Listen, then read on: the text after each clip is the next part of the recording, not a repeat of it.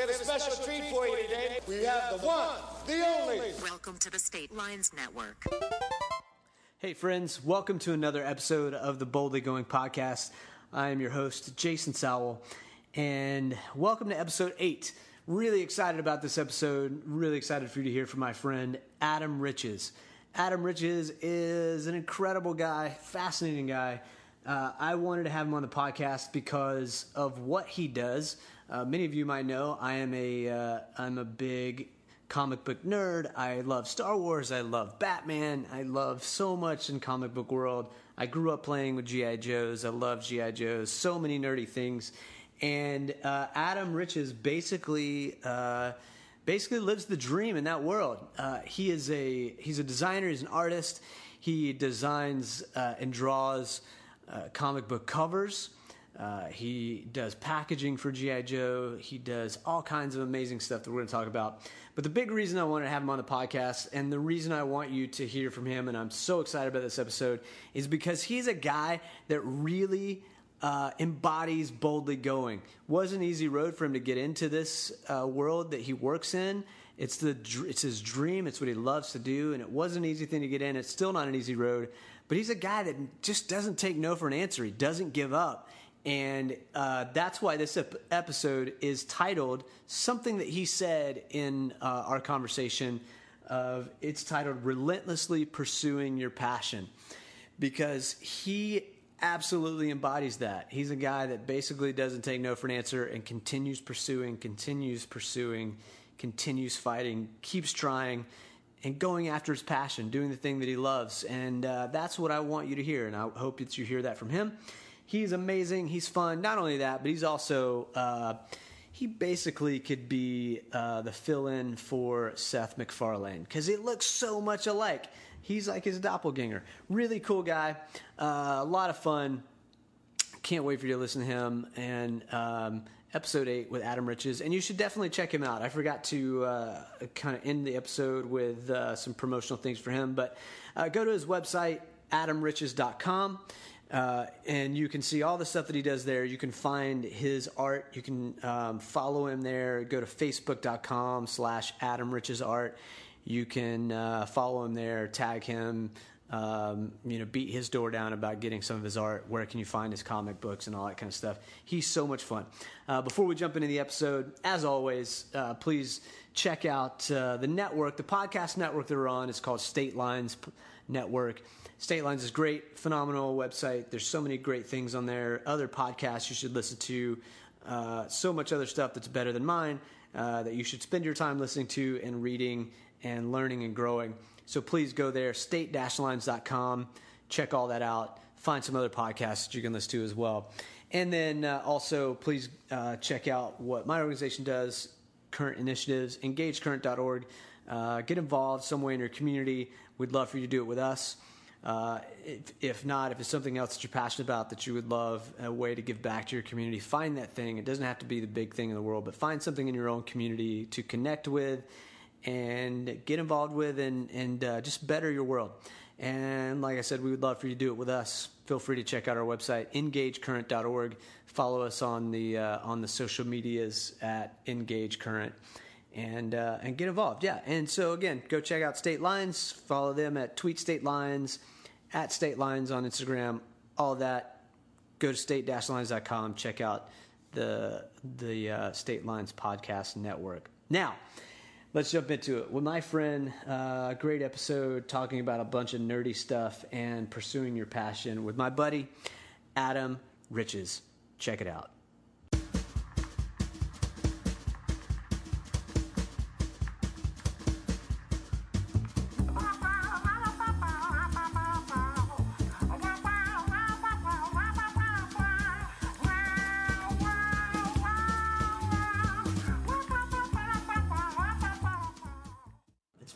Pretty open. I probably do everything backwards than the way most podcasts are meant to be, because I like having conversations with people. Gotcha. I'm not so I really don't I don't make a lot of notes ahead of time and don't make a list of questions that I want to ask. It's really kind of like where it goes is where it goes. And but I take notes, so I do it backwards. So I end up taking notes during the podcast. Okay. So I just you can like hear me writing or something you say or something in the conversation kind of sparks. Oh, I want to ask about this. I'll write it down, or an intriguing statement or something like that. I don't know how many of those I have, but we'll give it a shot. I'm sure there's probably plenty. So yeah, it's most of the podcasts I've done are always like very, very specifically geared towards G.I. Joe. So I'm kind of like that's all they want to hear about. It's like the minutia of G.I. Joe. Yeah, so I probably want to hear about that stuff too. Maybe. So okay. So we'll get there. With the...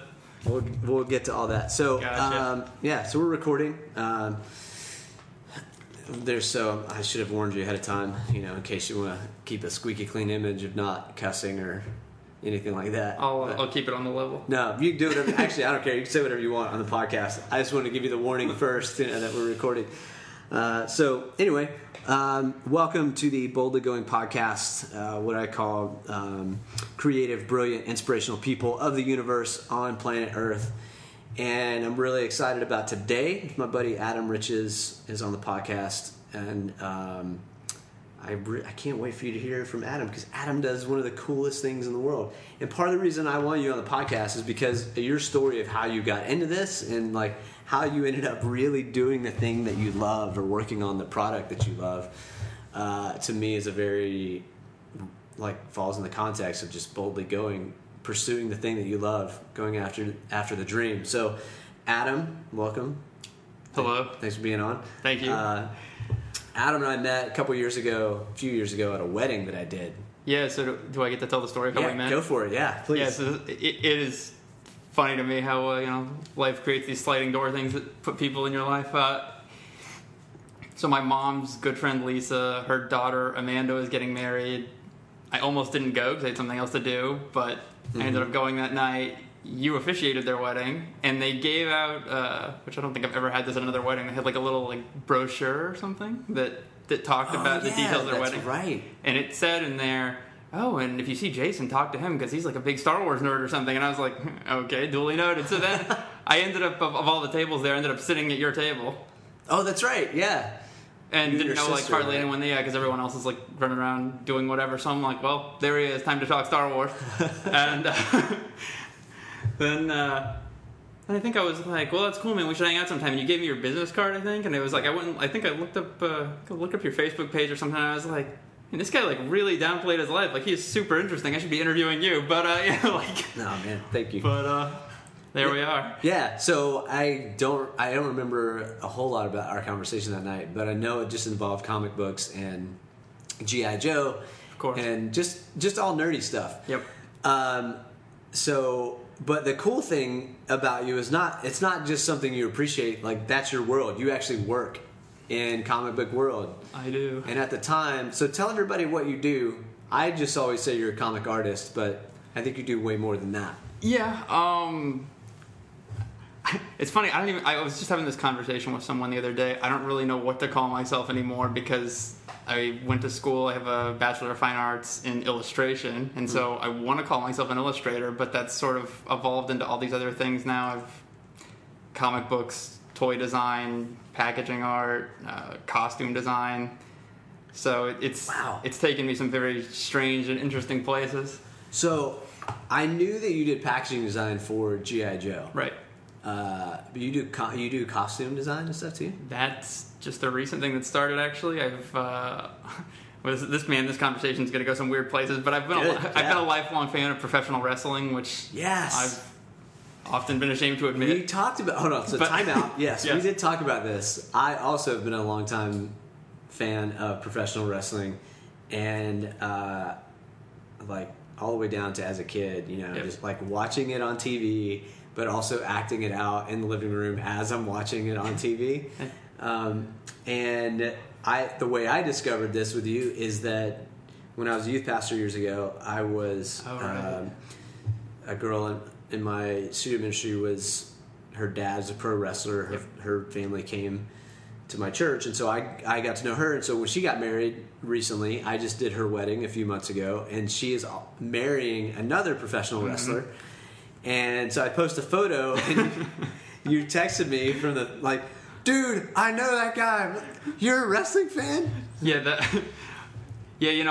I don't want to like jump into people's personal lives like that, but when I saw you post that, I was like, does he know whose wedding he's at? Like, is he even aware of this? Like is he aware of the people's wedding he's doing? I'm like, is this just some like gig he got hired on, or is he like, you know, a closet wrestling fan too?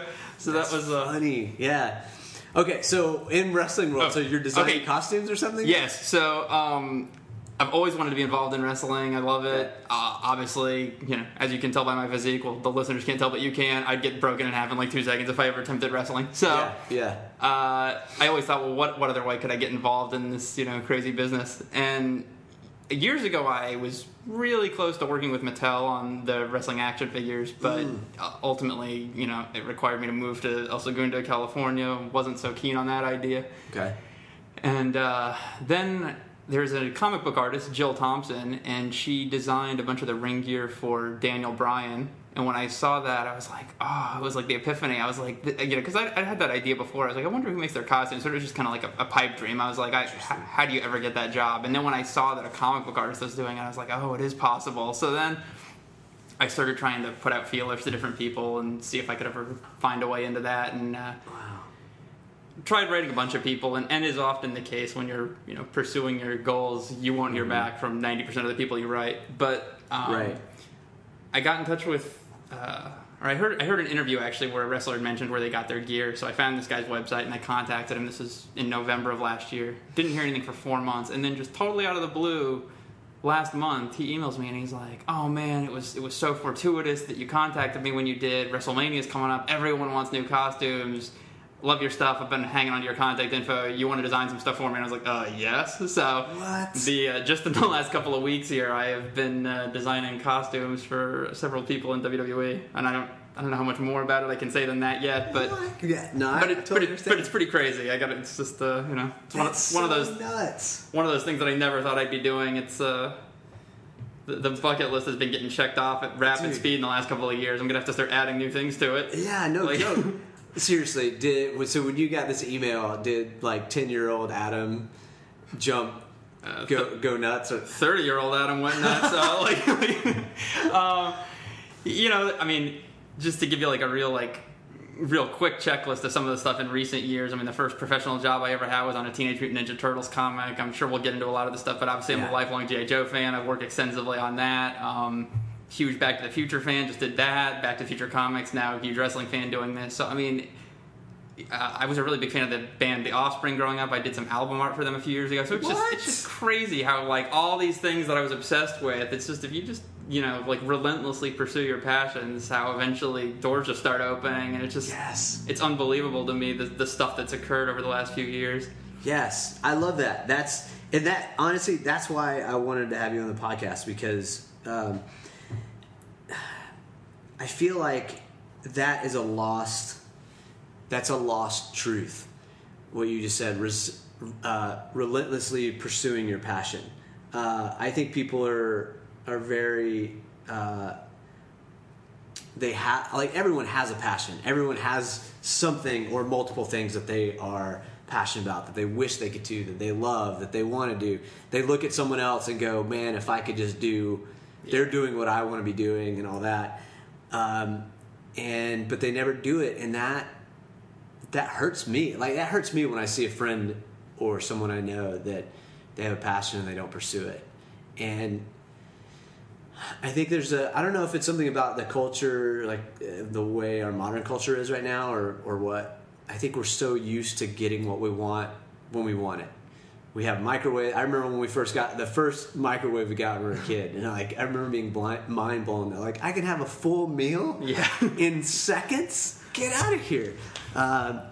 And you know, we live in a world where if you don't get an immediate response to a text message, someone gets mad at you because. And I'm like, you know, you don't get everything you like. You have to work for things. And I love that you said that, relentlessly pursuing your passion, because that's why I remember you telling the story about, and I would love for you to tell the story, how you ended up doing these comic covers of you just, like with that guy with the wrestler, like you're just writing people and you're just not leaving them alone. Yeah, well, it's a funny thing. I went to Ringling College of Art and Design, and I'll preface with that. It was a great time. I loved it. I wouldn't take any of it back. But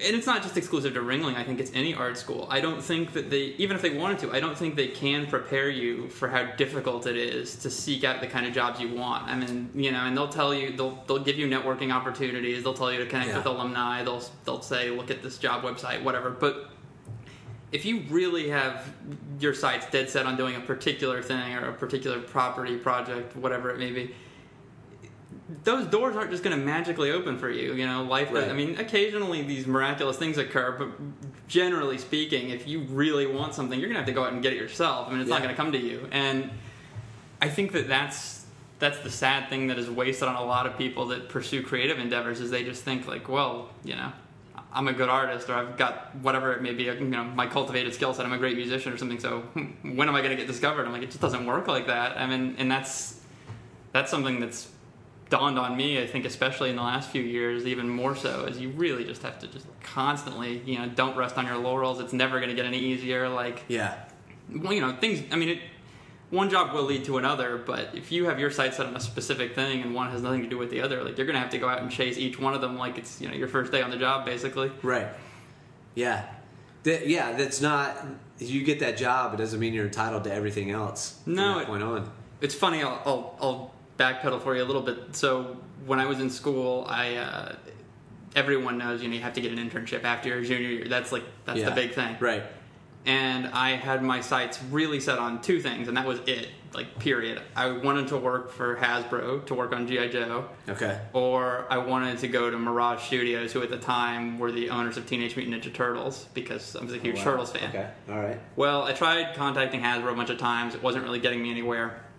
But I had gotten in touch with someone at Mirage Studios, and so I was talking to them all the time, and it really looked like it was going to happen. And so I was just kind of like, well, got what I want, we're good, so I'm not going to apply anywhere else. Yeah. And I even remember someone, won't name names, but someone at Hasbro after the fact that was like, you didn't apply for anywhere else, that is so stupid. And I'm like, well, wow. This is what I wanted, and, so maybe it's a character flaw of mine, but generally when I want something, I just try to find a way to get it. Yeah. I'm not really good at accepting no for an answer. Sometimes that served me well, sometimes not. Yeah. But anyway, though, it was really down to the wire, to the point that I was ready to go pack my bags to do this internship for Mirage, and then it ended up falling through. And from that, though, because I had gotten friendly with those guys, they offered me my first ever job in comics. They said, well, we're so sorry this didn't work out timing-wise or whatever, but we'd like to have you do a pinup page for us in this Ninja Turtles comic book, which for me, I was over the moon. That was awesome. I was a fan. I was reading that comic anyway, and at the time, I thought, well, professional work was always going to outweigh an internship, right? So I'm thinking, I'm not even graduated from art school yet, and I'm already working on Turtles. I'm going to be a superstar the day I get out of here. I'm ready to take over. I'm like, maybe I don't even need to come back for senior year. And of course, that's not exactly how it worked out. So it was cool, but that was it was like I achieved that, but that road didn't necessarily lead to where I thought it would, and so graduating was like starting over at square one. Yeah.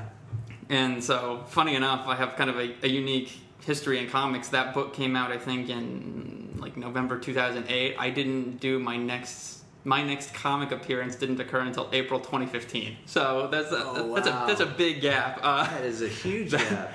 That's practically coming out of retirement gap. Yeah, so, except you died and were reborn. Yeah, except you could argue I never really started, so it was kind of a Oh man, wow, that's so crazy. That's such a great lesson of I got this one thing, so obviously this is going to open the doors to everything else. So how did you? Well, first of all, let me back up from there. Okay. Why did you know as a kid that this is what you wanted to do? Yes, but not necessarily on this exact path. Okay. My interest in art as a kid was there my entire life. I mean, I can't remember where it started, but I guess I always had really lowbrow interest in art, which it sounds weird, but I wasn't enamored with museum paintings or something like that. I was looking at art on cereal boxes and lunch boxes, and I mean comic books and cartoons are maybe somebody would consider that lowbrow art, but I'm talking even lower than that. I'm talking about like ephemera, like, you know, like a McDonald's bag. I'd be like, man, that's awesome, you know? Man. So I love the cereal boxes is what's fascinating, the art on cereal. Yeah. I mean, that's stuff you never think about. Like, someone actually had to design that. No, and the funny thing is, years later, when you start to get more immersed in the industry and you start meeting people and having conversations, famous artists, guys that have worked on like big name comic books and stuff, will be like, oh yeah, I drew that cereal box, or I drew the back of that Kid Cuisine frozen food, and be like, wait, you did? And I'm like, well, yeah, it's a job, you know. And I'm like, wow, you know. So I wasn't crazy. Like, it actually was good art. But so yeah, I mean, the interest was always there, and I guess just figuring out a way to get from that childhood, you know, scribbling and developing that, and figuring out how to turn it into a career was where things got more complicated. But Yeah. we're getting there, I guess. Yeah. But yeah, I mean, you're doing it. It's become your career. Yeah. You're paying the bills and you're loving it, which is awesome. I think is better than, you know, you're sitting in a cubicle paying the bills by something you hate. You know, Well, I heard a quote one time. Billy Corgan from the Smashing Pumpkins said this. I don't know where it originally came from, but the quote was that success without happiness isn't success. And I really believe in that. I mean, I know a lot of people that are probably making a lot more money than me, but all they ever tell me is how much they hate their job, and at least I don't have to say that, you know? Yeah. I think I get to work on a lot of really cool stuff that I'm really passionate about, and it's basically afforded me the opportunity to go from being a fan of these things so much and then getting to contribute to them, and it's just awesome. And I think in a lot of ways it makes me more relatable to the fans of those things, because I love interacting with them, and, you know, I am them. I'm still a fan of these things. I'm not, you know, it hasn't put me in some different stratosphere. I'm still buying the comic books that I didn't work on in the same series, you know, because I love it. So Right. Yeah. So it's awesome to be that immersed in this stuff. You know, I love what I do. Yeah, that's really cool. So, a couple years, you did G.I. Joe was your number one. So why was G.I. Joe your thing? Just loved it since I was a kid. I don't even know. It's just I've told people this before, and it sounds funny, but it's kind of sadly true. I think my interest stopped evolving probably around age 7. Like everything that I love now, to some degree, I probably loved back then. It's I think don't most men's interests stop around age 7 or 10? That's probably about accurate, honestly. I mean, you know, that's why the nostalgia market is so big. Mm-hmm. Certainly, we stopped maturing. Oh yeah, without question. You could almost say I'm devolving in that way. Right, yeah, good point. Yeah. Me too. So, all right, so G.I. Joe, loved it as a kid. You got into doing packaging for G.I. Joe, which is another thing that I never even... I love art, and I look at stuff like merchandise a lot, and I pay attention to the way things look, or the colors and the way things are laid out. But for some reason, that's never, until I met you and you told me you did that, it never really dawned on me. I never paid attention to something like a toy packaging with a G.I. Joe action figure in it. That was someone's job to make that packaging and design that. You know, the thing that's funny to me is that didn't dawn on me until I was in my 20s in art school even, and, you know, I was already there en route to a professional career and didn't even realize someone was drawing this stuff. So that shows you how ignorant I was to this industry. Yeah. I actually remember my freshman year in art school, one of my teachers gave an assignment where every week you were supposed to bring in, like, you'd write a little bio of like 4 different illustrators you'd find that week. Yeah. And I remember going on Google and literally typing in like Illustrator, because like I didn't even know what one was. Like I couldn't even find one, and I'm in school to be one. Like, how sad is that, you know? Oh. But it's funny, once your eyes kind of open up to that, you just realize, I mean, it's art, we'll just say in general terms, it's everywhere. I mean, you know, just go into any store and look every 5 feet, there's something with art on it, you know, right. And somebody's doing it. It's coming from somewhere. Yeah.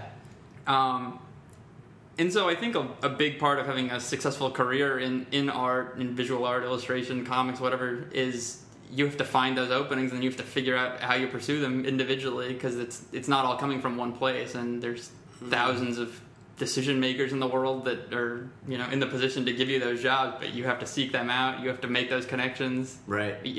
And sometimes you have to find jobs that don't exist. You know, you create openings for yourself. I mean,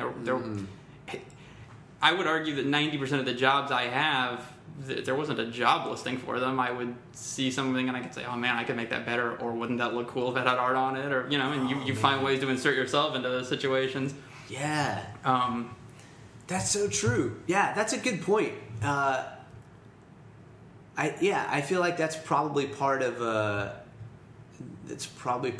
being bold, is going, and it's probably, in some ways it's very what's the word I'm looking for, prideful at the same way, of going, like, that thing that someone else created, I can do better than that. You know, like, that can be better, and I'm the one that can make that better. But I think you have to have that a little bit if you're going to go pursue the thing you love. Yeah, I mean, it's like, it can be crippling at times too, though, when you feel like you're not better than anyone. Todd McFarlane's another big influence of mine, the guy that created the comic book Spawn. And I remember seeing an interview. Wait, time out. Yeah. It just dawned on me, and I'm sure probably people have told you this before. I just realized you look like Seth MacFarlane. Seth MacFarlane. This has become like the recurring gag of my life. I've probably heard this 50 times a day. Like, strangers in the street, like, are you Seth MacFarlane? Like, no. Wow, that's amazing. Oh, wow. Oh, that's funny. Okay, sorry. So completely different MacFarlane. Yeah, different MacFarlane. Yeah. The name made me go, oh, it just hit me. He looks like Seth MacFarlane. Yeah. Okay. I'd like to have his career. Yeah, well, who wouldn't? So Todd McFarlane, the guy that created Spawn, I saw an interview with him one time, and he was talking about how when he was first trying to break into comics, how he said, don't compare yourself to the best people in the industry. Compare yourself to the worst people in the industry. Figure out how to get better than them, and then go take their jobs and say, I can do better than this. And so, I mean, that sounds a little cutthroat, but you know, that is how you have to think, that you can't compare yourself to the best, or you're just going to psych yourself out. But, you know, you find the people that are doing what you want to do, and you have to figure out how they got there and how you can be as good or better than they are. And then, you know, when you've proven your worth, that's how the doors start opening. That's so brilliant. I've never thought of that, but that's a brilliant statement. Yeah. Man. Speaking of looking like Seth MacFarlane, as we were talking about earlier, my friend Ira was here, and I told him you're a comic artist, and he's like, oh, I didn't know a comic artist I didn't know what they look like. And I was like, well, that's what they look like. And then I went, well, they really don't look like. Yeah, not really. Adam's probably the best looking comic artist I've ever seen in my life. I'll take it. All right, so G.I. Joe, and then you were doing packaging and all that, but then you got like the dream job, because you designed one of the coolest G.I. Joe covers I think I've ever seen. And tell the story about how you got that job. Okay. Well, I guess how many different people you emailed to try to get this job? This is it. Yeah, this is a long backstory. So I guess you want to run through the G.I. Joe packaging stuff first, because that's kind of what led to it. Mm-hmm. Okay, so all I ever wanted to do was work on G.I. Joe. I love G.I. Joe. It was the greatest. I literally own every G.I. Joe toy ever made from 1982 to current. So what? Thousands. I'm probably one of the small handful of people on Earth that can say that. Where is the warehouse that you keep these? I have Rubbermaids everywhere. That's amazing. Still dreaming of opening that toy store museum one day, but until then, boxes is the unfortunate answer. But so I just really wanted to work on G.I. Joe, and the final week of college for me, Hasbro came to visit to do a recruitment trip for the first time in, at that point, the school's, 75-year history. And I remember thinking, oh, this is destiny. They're here for me. They're going to hire me. I'm going straight to Rhode Island. I'm out of here. G.I. Joe, here I come. And this was right at the time the first G.I. Joe live-action movie had come out, so G.I. Joe was on a real upswing in popularity. And anyway, I didn't end up getting an interview with them. I was somewhat devastated. But then I found out there was a couple of alumni from the school that worked there, so I started talking to them and trying to make every connection I could to there, and started building up a relationship with some of the people involved. And then in 2011, the G.I. Joe convention was in Orlando, and it's a different city every year. And so I went. First of all, I didn't even know there was a G.I. Joe convention. There is, and I'll be a guest at this year's June 17th through the 19th, Loveland, Colorado. So come say hi. Man. But what? Anyway, awesome. Started from the bottom, now we're here. But so. And in 2011, I went to the convention, though, and that was I'd been emailing a lot of these people that worked for Hasbro, but that was my first opportunity to get to meet them in person. Okay. So I went and printed up like $1,000 worth of portfolios and was just handing them out left and right and trying to rub elbows with all these people and get critiques. And Right. so that really helped me to establish more of a relationship with some of them. But still wasn't resulting in jobs. But throughout those couple of years there where I was pursuing Hasbro, I was learning a lot about the process of how G.I. Joe was manufactured, or any action figure for that matter. And I didn't really know how I fit into that world exactly. This is kind of how we were talking about, like, am I an illustrator, am I a comic artist? Like, I didn't really know, and I was trying to think, well, how does my skill set apply? Because the only thing that I knew for sure about toys was somebody was sculpting them. But Okay. I'm not a sculptor, at least not at that level. Right. And so I had actually tried for years to get on the comic book, and to no avail. I mean, they weren't even writing me back. It wasn't getting me anywhere. And then that one Ninja Turtles credit didn't open all those doors I thought it was going to. But did you see my Ninja Turtles work? Don't you know who I am? I drew a page in Ninja Turtles 5 years ago. Come on. So eventually, though, the G.I. Joe Collectors Club, which are the people that run the conventions and stuff, and they're a licensee of Hasbro, they were starting up a new thing called the subscription service, where they were offering figures that you would get through the mail, like at a collector level thing. And anyway, that opened up a window where they needed a whole bunch of new packaging art because they had all this new product coming out. And so just from the years of getting to know them and constantly showing them my work and always asking about, if there would be an opportunity, eventually they had me start working with them. And here we are now. It's been like almost 4 years later with them, and I've done 33 G.I. Joe toy packages. And eventually, though, from that, building So up... what you're telling me is all over the United States there are kids playing with G.I. Joe toys that have touched your art. Actually, all over the world, not just the United States. Okay, all over the world. Even better. That's amazing. So that's awesome, though, and then from that, eventually that got me, the notoriety that working on the toys eventually is what led me to finally getting with the comic people, because then they started to know who I was. I wasn't just one of the 10 million people that emails them every day asking for work. Right. So this comic store that I grew up going to, Emerald City Comics in Clearwater, I'd been discussing with them for a long time about doing an exclusive comic book, and that you'd only get at their store. They talked about doing something. We'd always been kind of going back and forth years discussing this, but eventually it just kind of worked out that the people on the G.I. Joe comic book were receptive to working with me on something because of the toy stuff, and Emerald City wanted to do a book, and so this all just kind of came together in the perfect marriage where they decided that there was a monumental issue coming. They were going to kill off Snake Eyes, who's one of the main characters of the book, and so they said, well, what do you have? You got any ideas for doing something? And I thought, well, after all these years of pursuing this, if they're finally going to give me this one chance to do this book, I got to do something that's really going to make an impact, because I'm a big believer when you got an opportunity. Don't bring the B-level idea.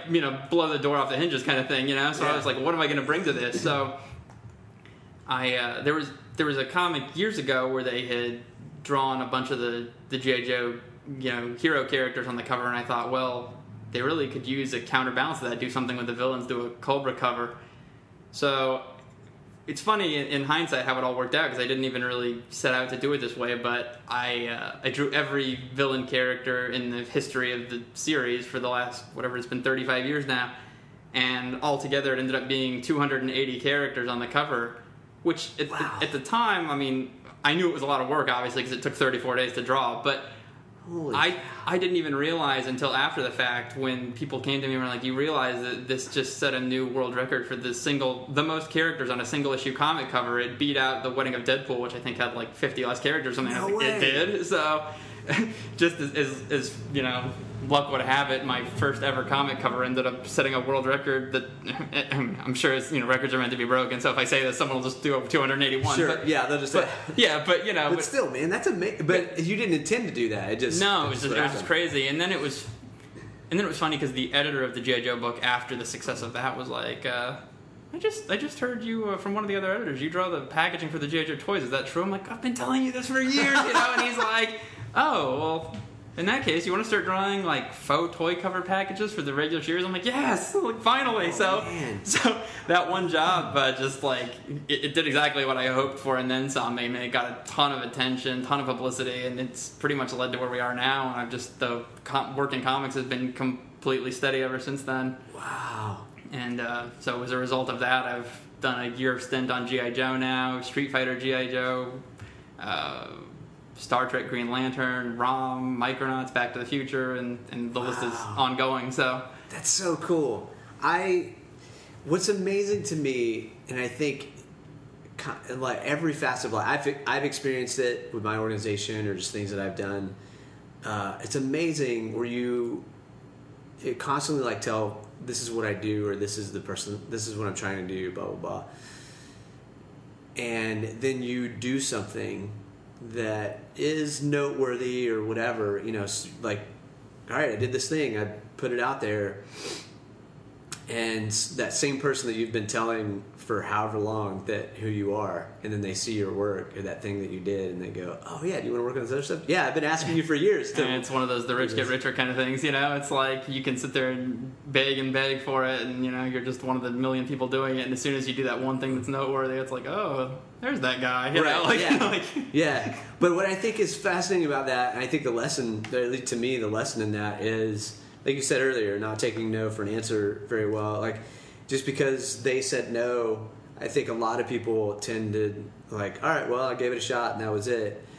But you kept finding a way to work, and I'll just keep working, and I'll find a way to, if that comes back around, great. But they told me no, but I'm going to go create. That's the thing I love about artists. I feel like true artists to me are, some museum or some, not museum, but like, gallery or whatever may not pick up their art. But a true artist says, regardless of all of that, I have to create the thing that I need to create. Yeah, I heard somebody, it's funny, I'm really big into music, obviously, if you haven't gathered that. I heard somebody ask Dave Grohl one time, like, if you hadn't really hit it big with like Nirvana and Foo Fighters and you hadn't gotten really rich playing music, what do you think you'd be doing for a career? And he said, be poor playing music. And I was like, yeah, exactly. If you really love something, you're just going to keep doing it. I mean, for me, there is no end game. There's not a retirement number. There's not a final project. It's like, I'm going to do this until my eyes and hands stop working, and then maybe try it blind with my feet. I don't know. Yeah. It's just that's if you love what you're doing, it's that the joy is the work. Yeah, that's true. A guy that I listen to a good bit is named Rob Bell. He has a podcast. He's a big, internationally known guy. I was at a 2-day thing with him last year, and he was talking about told a story about a book that he wrote, this children's book that he had this whole idea for, and talked to his publisher about it and all that, and the publisher was like, absolutely not, this thing's not gonna. But he was like, no, he was convinced, and he's like, so he wrote it. He personally paid an illustrator to illustrate the pages and all this kind of stuff, and got it printed all this stuff. And he's like, he's like, has anybody? And so he says the title is like, any of you heard of this book or seen it anywhere on anything that I've ever done? I'm like, no, not at all. He's like, you know why? Because they're all in boxes sitting in my garage right now. And he said, but what I learned out of that is that not everything I need to create is for other people. Sometimes the thing that I need to create is just for me, and that's okay, because I created it. I had to get it out there. There's something working in me that I have to get out, put on paper. I think we get caught up, and his point was, we get caught up in the fact that the fact that I put it on paper, someone has to see it. But it's really more about the fact that this was there, I got it on paper, and now I can move on to the next thing. That is a struggle of mine, though, and I think a lot of artists, and what you were talking about earlier about how everyone expects this instant gratification with the internet and texting is, we live in this validate, every 2 seconds with Facebook likes and stuff. Yeah. You do get caught up in that to some degree, where it's like, well, if I'm going to invest 20, 30, 40 hours in this illustration, it's got to have some legs, people need to see it. It needs to get exposure. And so, right. And also the other thing that happens too is you get burned out. You spend so much time working on professional projects that after you finish one, you're just exhausted. And it's like the desire internally to then go back and put that same amount of effort or even more into a personal project, it can be a struggle sometimes. But yeah. But you just got to find ways to keep loving what you do and remind yourself. sometimes when I hear quotes that I like from artists and stuff, I'll hang them on Post-it notes next to my computer on the back of my door. My favorite illustrator is Drew Struzan. He's the guy that did a lot of famous movie posters, Star Wars, Back to the Future, Indiana Jones, all that stuff. Yeah. And someone I'm also very fortunate to call a friend now. Look at you. Not bragging, just saying. And That's amazing. I love it. I heard him say one time, it's not luck, it's hard work. And I always thought, I have that written down, and I look at it every day and remind myself, because anytime you start feeling that burnout, you just got to remember, this is what you wanted and you're doing it, and it's not always easy, Yeah. That's awesome. By the way, you should name drop all you want during this conversation. Should I? Yeah. No, but what's cool, so let me ask you this. Yep. He was a hero. You now know him. Yep. Did he live up to your expectations? It's funny you say that, because I've met a lot of people that I did look up to that were horrible disappointments, and they always say you shouldn't meet your heroes. Yeah. He could not possibly be a nicer guy. Like, he is the coolest, not just his work, but just his personal life. I mean, he's been married for, I don't even know, forever, He's just a really devoted family man. He's, he's done really well in life. He's really happy, very humble. And it's like, I think that's everything that everyone should aspire to be. He's just a really awesome, down-to-earth guy, Yeah. You could literally say he's the most famous American not even American, the most famous living illustrator.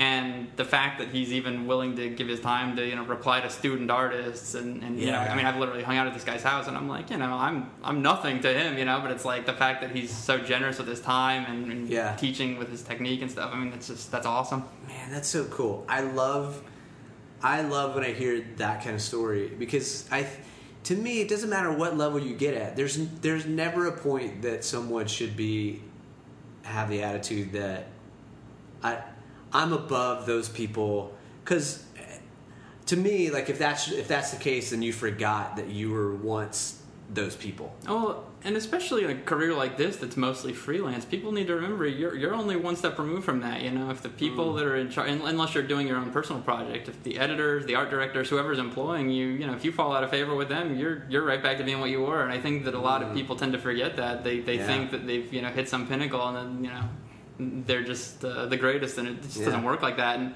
now I can be a jackass. Yeah, exactly. And it's funny, I've gone to conventions, and I've had people approach me with like a book or something that I worked on, and they're like literally shaking, and I'm like, dude, come on, man. I'm like, I'm you. Like, this is like, please, like, this is like, you're making me uncomfortable. We're the same person. We love the same stuff. Just hang out with me, And I've had people that are like, oh, thank you so much for replying to my email personally. I'm like, who else would reply to it? Like, my manager? Come on, you wrote me, I'm gonna reply. It's just, it's really funny. And that was another big lesson I learned in art school. I remember we had an assignment one time, and that was actually my first contact with Drew Struzan. They said, write a famous illustrator and ask them, these like handful of interview questions. Mm-hmm. And I remember thinking, this is insane. Like, nobody's gonna write us back. Like, this is annoying to them, But I was like, well, again, with the if you're going to go big, just go all the way kind of philosophy, I was like, well, whatever, I'm just going to write the most famous illustrator alive and see what happens. And he actually wrote me back and gave me his phone number, and I was like, is this really happening? Wow. So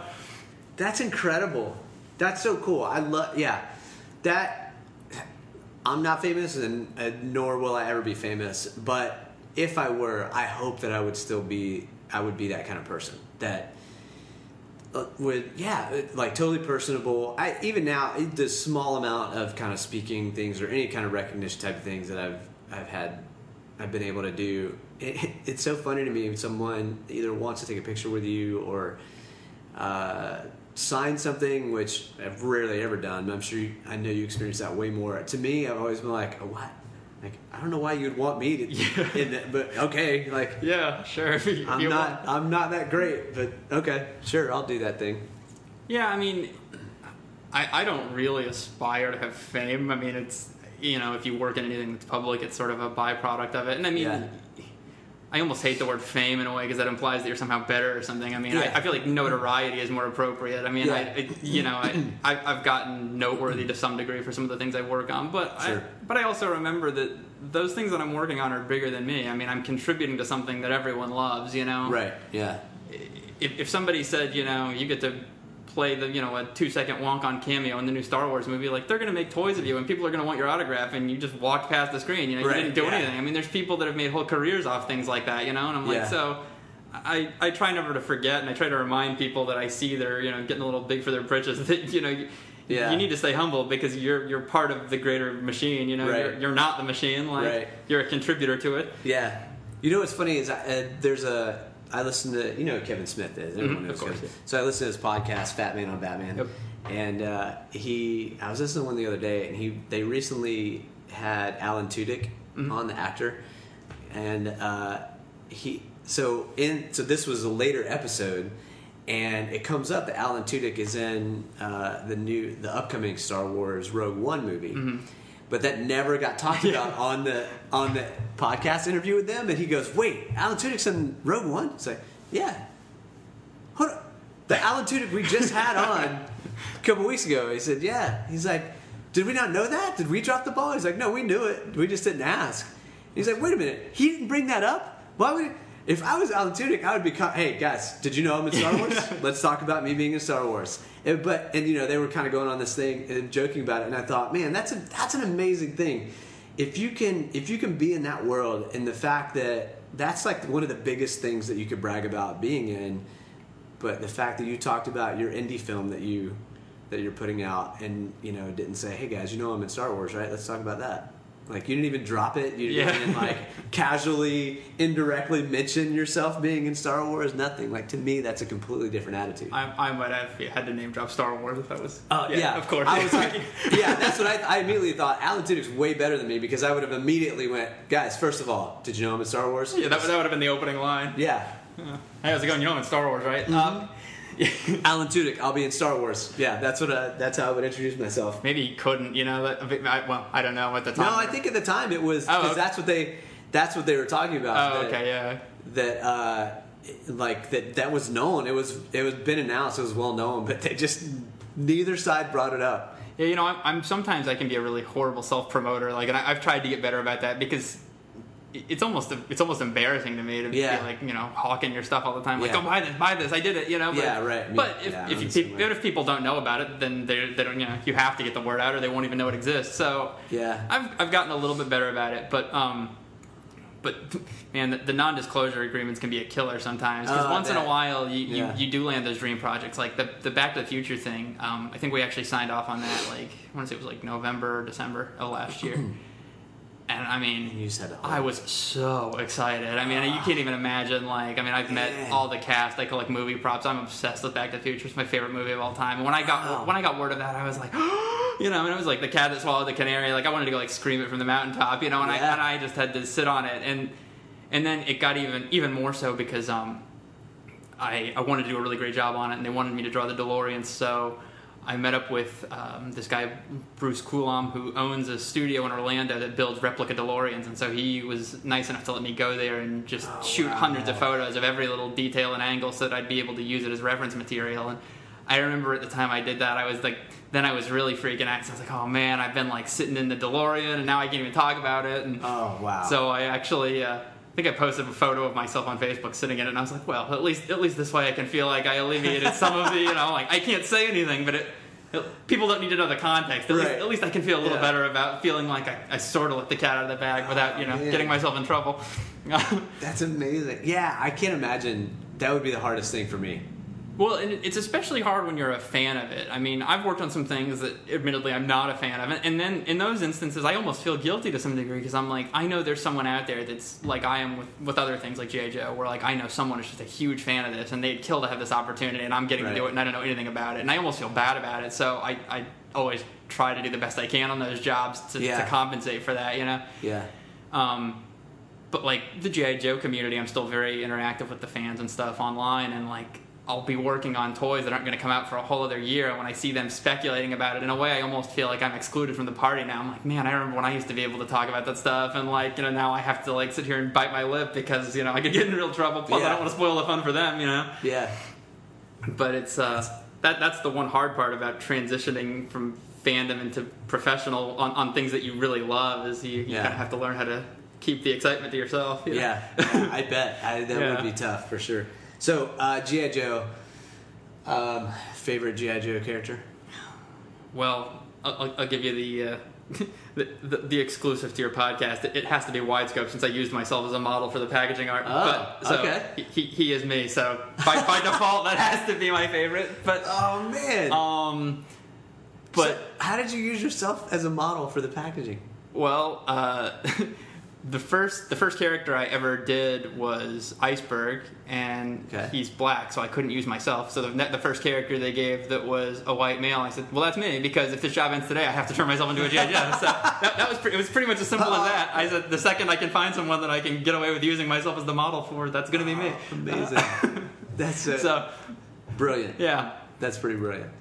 So, I'm curious about your, with artists especially, some people may argue that what you do is art. I would punch them in the face because I think it absolutely is art. Like, I'm always curious about creative process of artists. So do you typically begin hand drawing things and then illustrate them? Do you start Illustrator? What's kind of your process? Really varies project to project. I mean, I've said this before, I'm sure you've heard the phrase, you can't rush art, and I kind of laugh, and I'm like, well, then that's why when professionals do it, they renamed it illustration, because you can definitely rush that, Yeah. And so it really depends on what the project is and what the turnaround time is. I mean, in certain instances, if it's like the costuming stuff, for example, I mean, that's like an immediate need. Like, the project comes in, they want it the next day, so you start drawing it straight into the computer, and the file you send them is what you drew is what they're getting right out of the gate. Other things, like for the G.I. Joe packaging, they have a very strict format because you only have certain size parameters that you can fit the art within the confines of, and so I'll send them anywhere between 5 and 30 really like loose thumbnail sketches real quick, like maybe 2 minutes a piece, just to give them a whole variety of ideas for how you could pose the character, what scenarios to put it in. And then a lot of illustration is, I mean, ultimately my hand's the one doing the drawing, but it's very collaborative, so they'll look at it and they'll say, well, what if you use the arm from this pose and the leg from that one and tilted his head like this, and you'll go back and forth, and by the time you'll be 50 sketches in before the finished art even starts. And then even when you do the finished art, you'll send it in and they'll say, well, now that we're actually seeing what it looks like, maybe it'd look better if his head was turned this way. And, it's like, so sometimes it's funny like that. And then there's even other instances where you'll finish something, they say it's great, we love it, and then the finished product comes out, whatever it may be, and you'll see that it's changed in some way, and you're like, like somebody went and, tweaked it because they wanted to make some change, and it was, their deadline or whatever. So the creative process can vary wildly. I mean, in a perfect world, I would love to have time to really flesh out the ideas, start on paper, just because I like the tactile experience, I'd like to draw it out, and but it's all over the place. I mean, but it's led to some interesting scenarios. Like I said, I drove to Orlando and took photos with that DeLorean. I mean, I've had friends like hanging from ropes off of like swing sets and trees to take photos of cool angles. I mean, we've like. I have some very understanding friends. I mean, I've poured food on them and blinded them with flash bulbs and all kinds of crazy whatever it takes to get a good photo reference. I've toys, models, props. I mean, whatever it takes to get the finished art. So it's hard to really give a definitive answer to that. Just Yeah. No, that's. I'm just always curious of that, and that's usually the answer we get. Depends on the project. Depends on like what I'm trying to do. That G.I. Joe cover you did, the one with all the villains on it. Yep. I think I remember reading this. You did that as a hand-drawn illustration first, right? It's like half and half. I mean, I had started drawing a lot of it by hand just because in comics, it's generally a good idea to draw stuff by hand. I mean, just being honest here, because comics pay is average, but the original art for a collector will sell oftentimes for more than you got paid for doing the job. So it's good to have original art for that reason, because you're kind of banking on your own future. I mean, again, back to Todd McFarlane, I saw recently one of his original Spider-Man covers sold for like something crazy, like almost $200,000. So I'm like, he probably got paid a few $100s for that back in the early 90s. You know? So it's kind of it's always the thought in the back of my mind is like, when you can stockpile original art. And so at the time, that was my intention. I was going to draw all that by hand, but then things would start changing around because it was such an involved piece, and at the time I wanted to make sure that it was as up to date as it could be. So when I found out there was new characters coming, I had to go in Photoshop and like scooch this guy over, move that guy down, shrink one, add one in, and so eventually it kind of became a hodgepodge of digital and traditional. Nice. Yeah, that's funny you mentioned that about the original art. remember a few years ago at a convention, I went to a convention and had an artist do a commission cover of Harley Quinn. All right. For me. And it was really cool. It turned out great. He ended up having to mail it to me because he couldn't, like, the lineup of what he already had, which I didn't really care. I was like, fine, you can mail it to me. No big deal. So he mailed it to me, and I remember getting it like, oh man, it's perfect. Like, it's great. And then going to a convention, months later, and seeing their booth, and there's now a poster print of that. Oh, right. Of that sketch cover he did for me. Yeah. And I was like, oh, look at that. And on the one hand, I was like, oh, that's cool. And on the other hand, I was like, Wait a minute. Yeah, it's not yours anymore. You're making money off my idea. Yeah. No. But yeah, no, it was. I never thought about that. Just that the original art, having that original art, that because it's more valuable in that sense. Yeah, I mean, hand-drawn. and I own a decent amount of original art myself. Just as a fan, buying from artists and stuff too. So that's.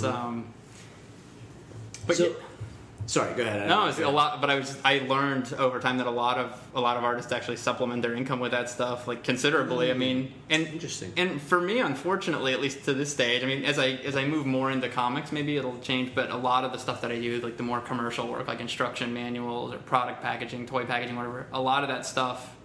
Talking about process, a lot of that stuff was all done completely digital.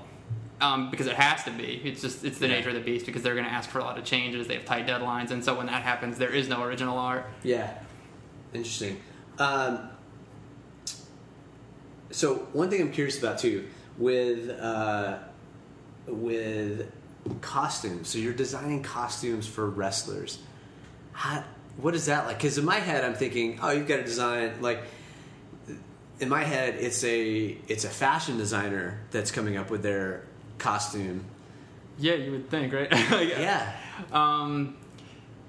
Yeah, it's an interesting thing because the guy that I've been working with on these, that's actually the one that's sewing the costumes.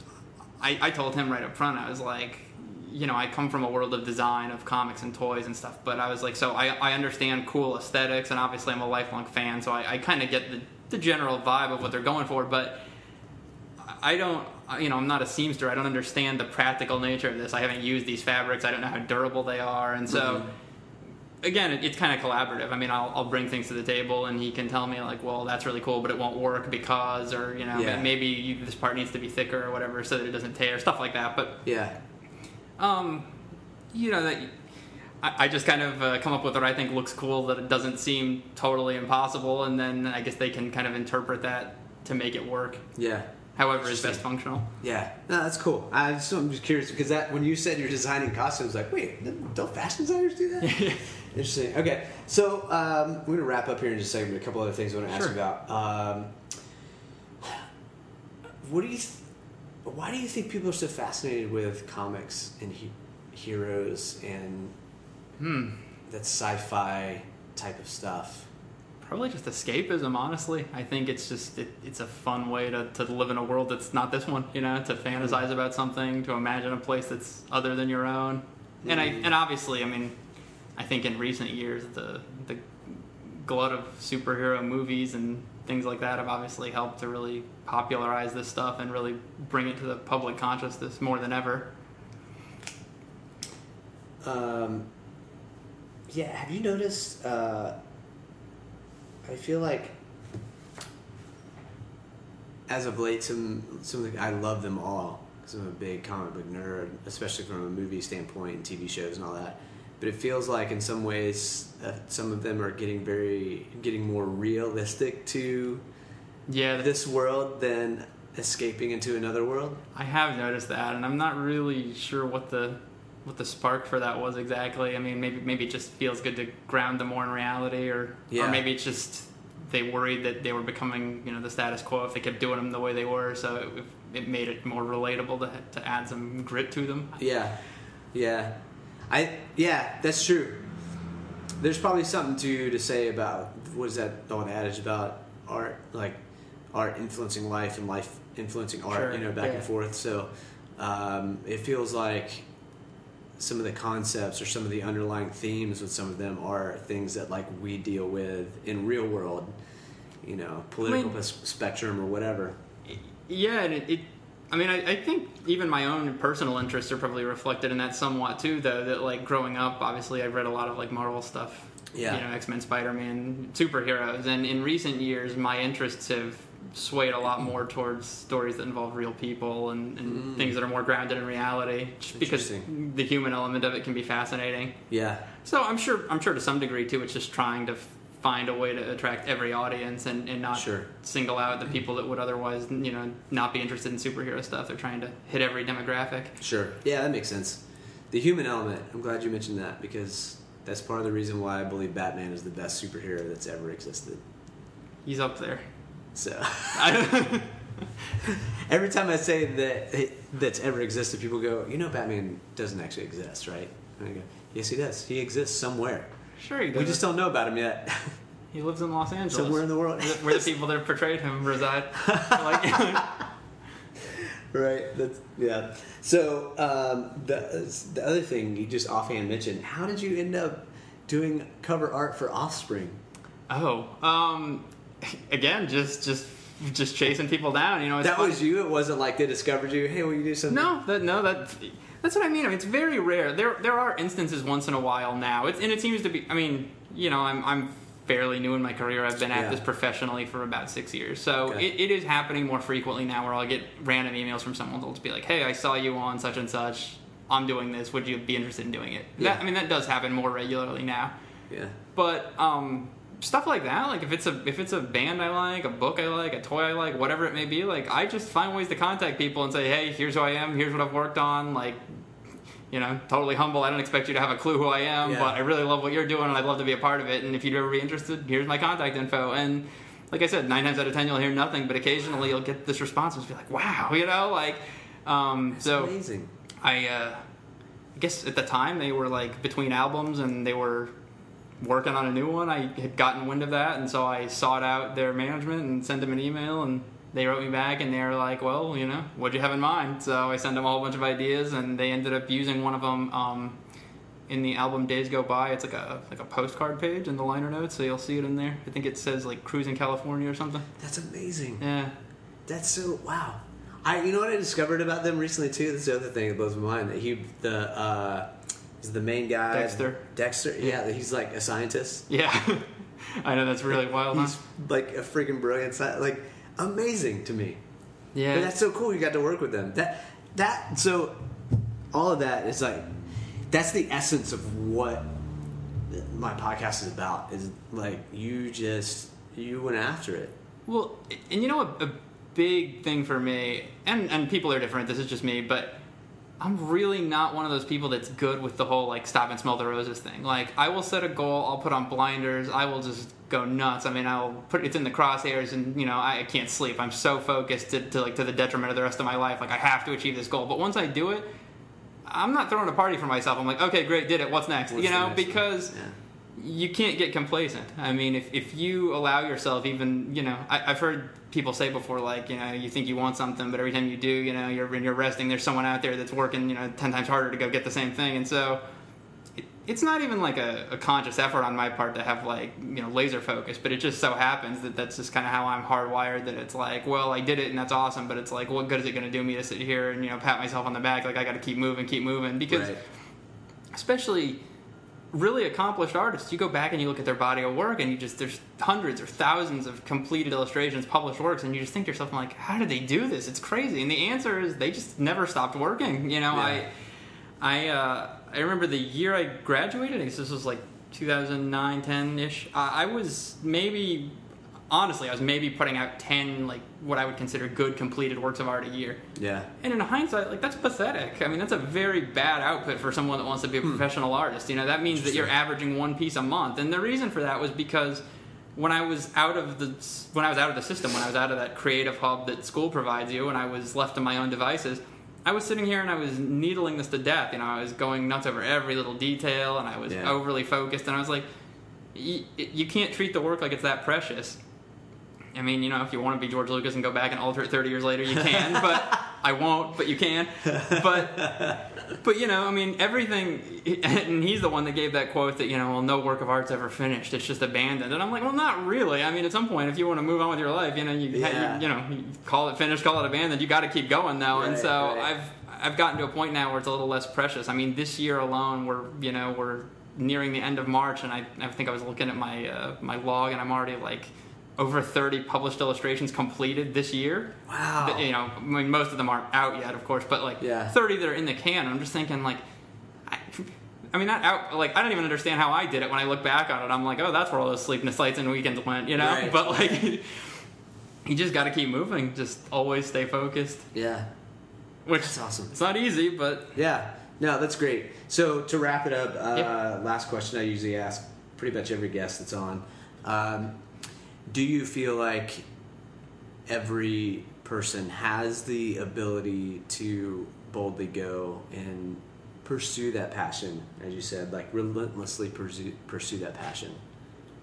I think that everyone has that within them. I don't think that everyone's using it. But I mean, I think that we all are equipped to accomplish virtually anything. I mean, of course, some of us have competitive advantages, you know, maybe someone is more athletically built and they're going to have an advantage, whatever. But if you want something bad enough, I mean, there's countless examples in life of people that, for all intents and purposes, should have underachieved, but they just wouldn't take no. They just kept working and working and honing their craft, and they found a way to make it happen. And you might not always hit the heights you want, but if you're willing to put in the hours and you're just willing to humble yourself and make the connections and just, you know, work your butt off, you will get there. I mean, I think anyone can boldly go wherever they want. You just have to be focused and stick with it. Yeah. Awesome. That's a great answer. Really good. That's why I like having you around. Huh? Smarter than I am. So, thanks for being on. To all of you listening, the last question I always ask is to, not to the guest, but to you as a listener.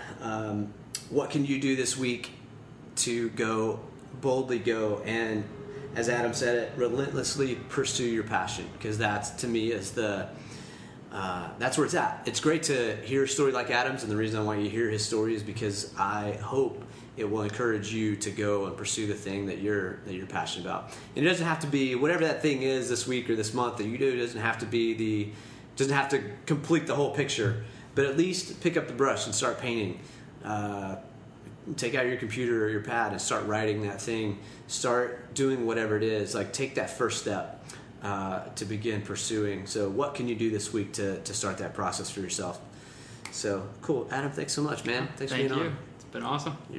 We'll have to do a part 2 because I could talk about this stuff all day. Sounds good. So we'll have you back again. All right. Thanks, everybody. Boss, everybody's dead.